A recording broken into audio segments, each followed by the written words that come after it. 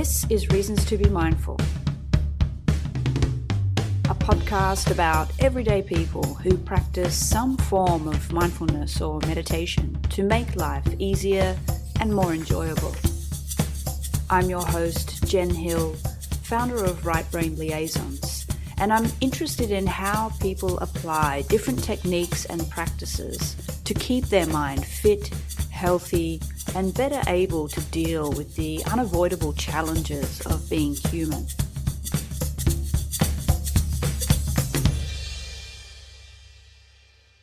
Today on the podcast, we're talking with Associate Professor Tariq Samoa.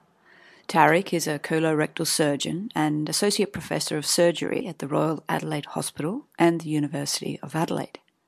As well as his clinical and surgical work, Tariq is also an active researcher with a specific interest in improving patient outcomes after bowel surgery. I arranged to speak with Tariq to ask him about his use of visualization prior to performing surgery. Essentially, the human brain and body do not know the difference between real and imagined experience, and so visualization and mental rehearsal are powerful tools used by professionals in many fields to enhance performance by increasing relaxation, focus, learning, and skill development, while also reducing stress. Hello, Tariq. Welcome to Reasons to be Mindful. Thanks so much for your time. Thank you for having me, Jen. It's good to be here. Tariq, you use visualization exercises with your work. Can you tell us a little bit about that? Yeah, sure. In fact, I use them all the time. I haven't had any formal training in it. It's just something I sort of developed naturally during the course of surgical training. As you can imagine, the actual operative side of my life, which is where I'm actually scrubbed doing the surgery, can be quite high stakes at times and can be very stressful. And one of the ways that I've developed over the years of trying to mitigate that is to kind of try and expect the unexpected or plan in my mind how I think it's going to go. And like I said, I don't think I started doing that deliberately. I think it just sort of started happening. But I became more conscious of the fact that it was helping. And so it became more deliberate as time went on. So typically for something like an operation, particularly, as you get more advanced in surgery, the operations tend to become more and more complex that you can handle. And so, at the moment where I am in my career, I probably don't visualize the more simple operations anymore. I don't need to, but, perhaps once a month or once every 2 months, there might be quite a complicated operation that's about to happen. And I find myself running through the steps in my head and visualizing how it's going to go. There's sort of two elements to that. The first element is trying to, just go through step by step to try and, imagine how it would go so that I don't miss any steps.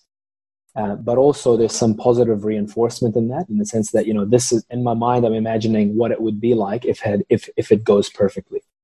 And that's what I'm trying to aim to reinforce to myself, is this is the goal, is for it to go in this particular direction.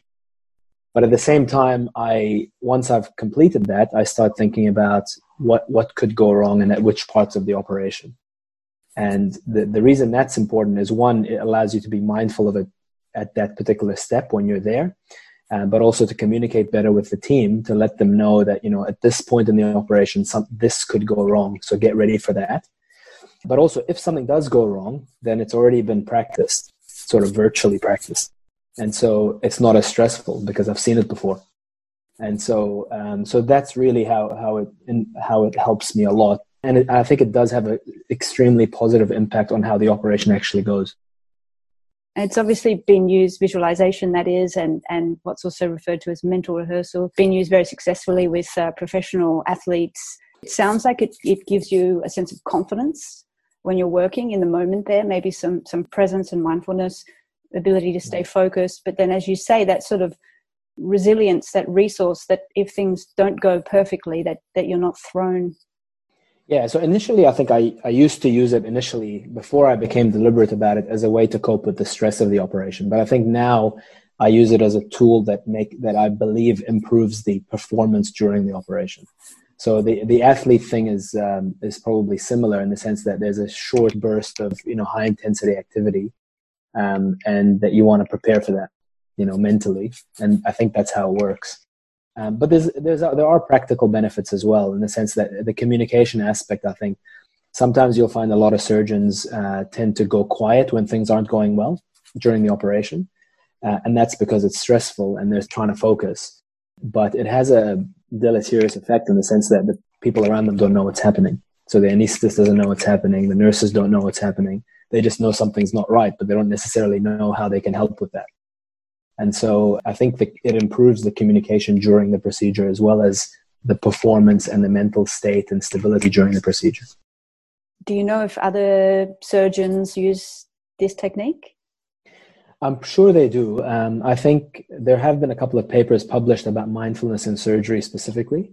And I think that's because surgery is just a high stress profession. And so, anything we can use to help us get through that is it deserves some attention.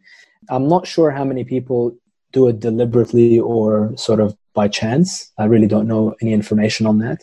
But I suspect it's much more commonly used than people realize, because like how I started doing it, I suspect a lot of surgeons do it without knowing that they're actually doing it.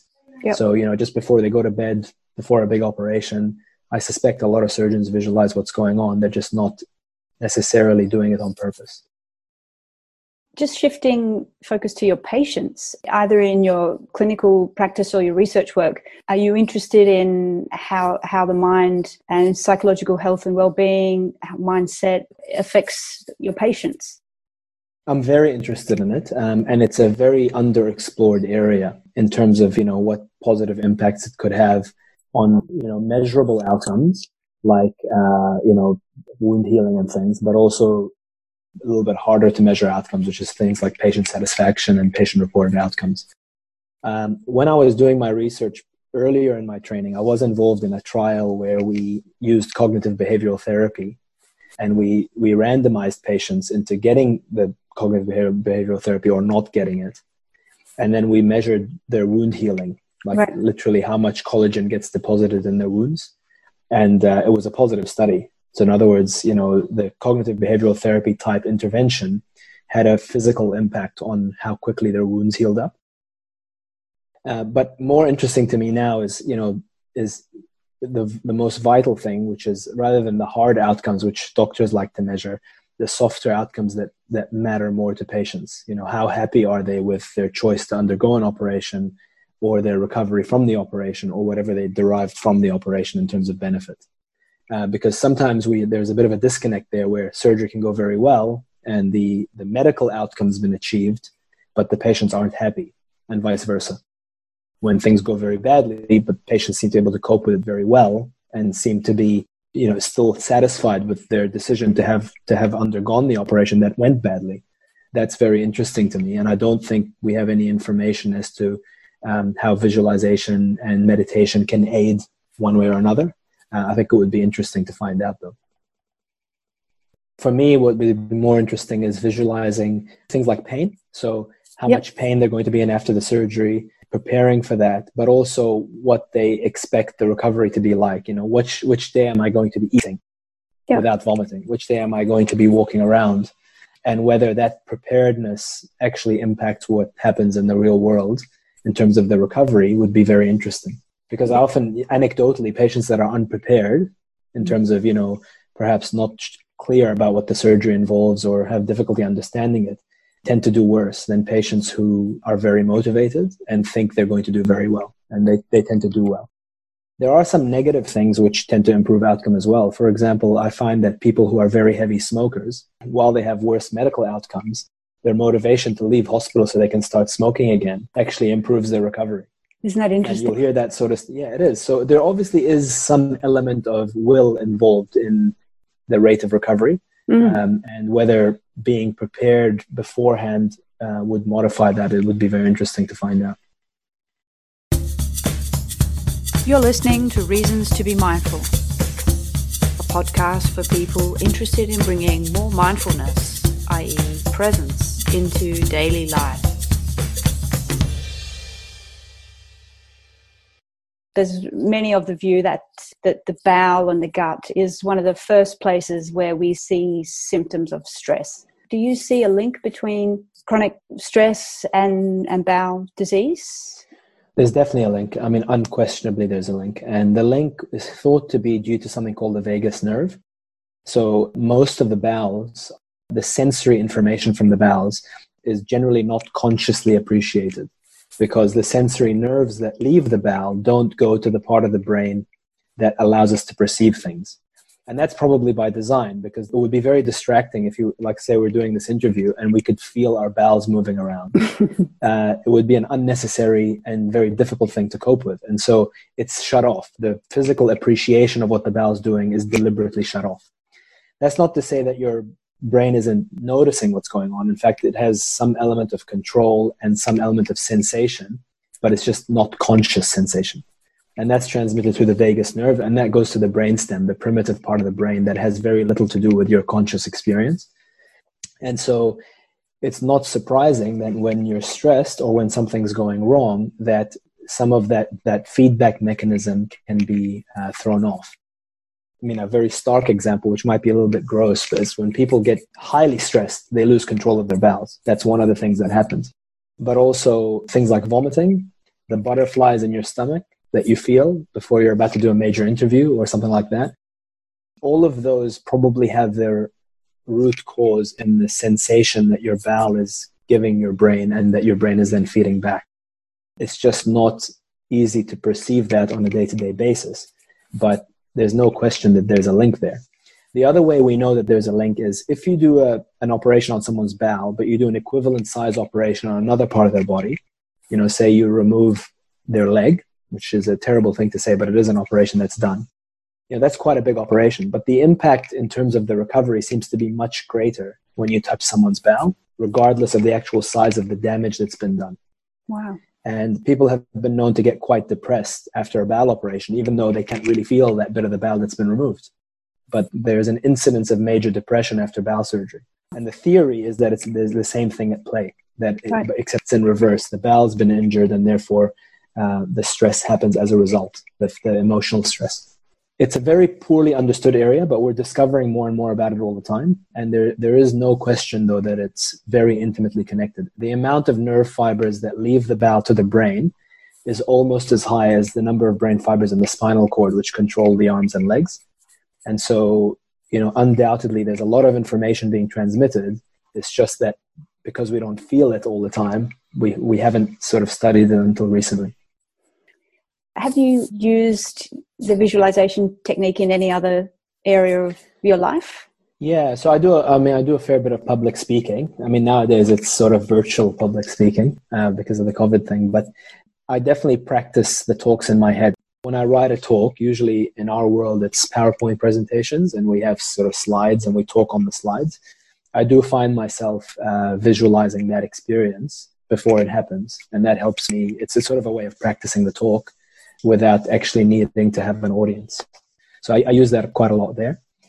And then just in terms of daily communication, particularly if there's a difficult concept that I'm trying to explain or a stressful situation I'm trying to diffuse that I expect is going to come up, I tend to use visualization to help with that.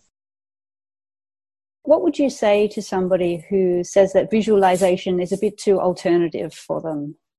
I really don't think it's alternative at all. I think a lot of people use it, but they use it unintentionally. And I think it's one of those things where if you convert something which you're doing unintentionally anyway into something a little bit more deliberate, that you can use it more effectively, and that's what I ended up doing, but I just didn't mean it to happen that way. But I noticed that when I did visualize an operation, things tended to go better, and if they didn't, I would be less stressed if they happened because it felt practiced. And so eventually I started doing it deliberately, but I didn't start off that way. So I think people who say that are probably still haven't switched over to the deliberate part of the equation, and they're still on the unintentional part. I find it very hard to believe that any functional human being wouldn't be doing it, because I think it's just a normal part of life. It's just, sometimes we're guilty of calling it certain names that make it sound alternative, but in reality, that's just terminology. And so I think people need to understand that they're probably doing it anyway. And so, it's just a matter of training to do it a little bit more deliberately and more effectively, which is like most things in life, and so I think I would say to them, don't worry about the terminology. Just think about, have you ever practiced a situation in your head? And if you have, then that's what you're doing. Yeah. So maybe just, and if you find it useful, then do it more often and get some training in how to do it properly. In the current state that we're in with coronavirus and everything else that's going on, I do believe that there's probably quite a big role for just general mindfulness and visualization to help cope with the stress that's resulted from quite a sudden change in the way we live our lives. And so more so than surgery, I think just in general, day-to-day activity, I think is probably worthwhile pursuing those sorts of techniques. So thank you for the work that you do in that regard. Thank you, Tarek. Is there anything in particular that you're working on that you'd like to mention? Not specifically. We have so many different projects going at the moment. Most of them are at the Royal Adelaide Hospital, and some of them are also at St. Andrew's Hospital.